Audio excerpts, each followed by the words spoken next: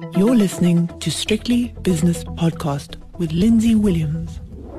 The JSE has opened its doors for the final day of the trading week, so it's time for the mid-morning update with myself, Lindsay Williams. Good morning. On the Stock Exchange News Service, there's one announcement, but otherwise it's pretty thin out there. Lewis has come out with a 9-month trading update. Lewis, the retailer, that is. I'd love to give you the share price, but unfortunately the service I use isn't getting prices from the JSE at the moment, or if it is, there's an internal problem. So there'll be no movers up and down, individual stocks-wise, and there'll be no JSE indices. So we'll go straight to the international markets, where the rand is under pressure.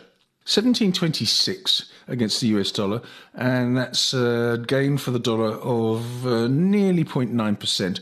The British pound against the rand is 21.36. The euro rand is 18.77. Euro dollar 108.75, and again the dollar doing quite well there to the tune of 0.4% up. And the British pound against the US dollar is 123.75, which is 0.25% gain for the greenback. Last night in the United States, the good run has continued after a pretty torrid time for the three major indices that we track. It's been 2 or 3 good days. Dow Jones up 0.6%, but it gets better from now on. S&P 500 up 1.1%, and the Nasdaq was the best of the bunch, up 1.75%. Tokyo this morning, just very slightly higher. Shanghai up 0.75%. The Hang Seng up 0.25%, and the All-Share in Sydney up 0.3%. London is flat. Germany is flat. CAC 40 is flat. So it's a real whimpering end to the week. After some fairly good action, I must say. On to commodities. The gold price is $19.25, down 3. The platinum price is down $44 an ounce to $10.13 an ounce, and palladium down 65, or nearly 4%, to $16.62. Elsewhere, all-important energy complex has stacked up like this morning. I've got Brent crude oil trading away furiously here, 87.78, which is up 1/3%, and West Texas crude $81.31, which is up around about 0.4%. Natural gas prices falling again, 0.5% this time. Really a dramatic move from a few months ago where people were predicting all sorts of very glamorous prices. It's fallen in a heap. Any other ones today? No, it's very, very quiet indeed. So let's go to the capital markets, where the US 10-year Treasury is 3.53%, and that's it's risen by about 4 basis points overnight and this morning.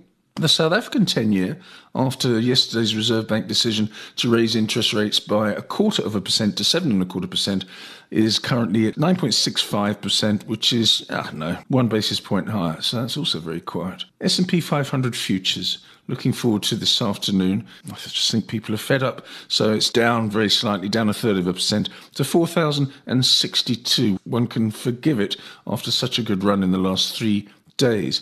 Okay, I would say now, let's see who's moving and where on the JSE. But as I say, we've got nothing. And I also can't give you the indices. Hopefully that'll be rectified by this afternoon, where I will be hosting the 5 o'clock shadow. So please join me then. The views and opinions expressed in these podcasts are those of Lindsay Williams and various contributors, and do not reflect the policy, position, or opinion of any other agency, organisation, employer, or company associated with strictlybusinesspodcast.com.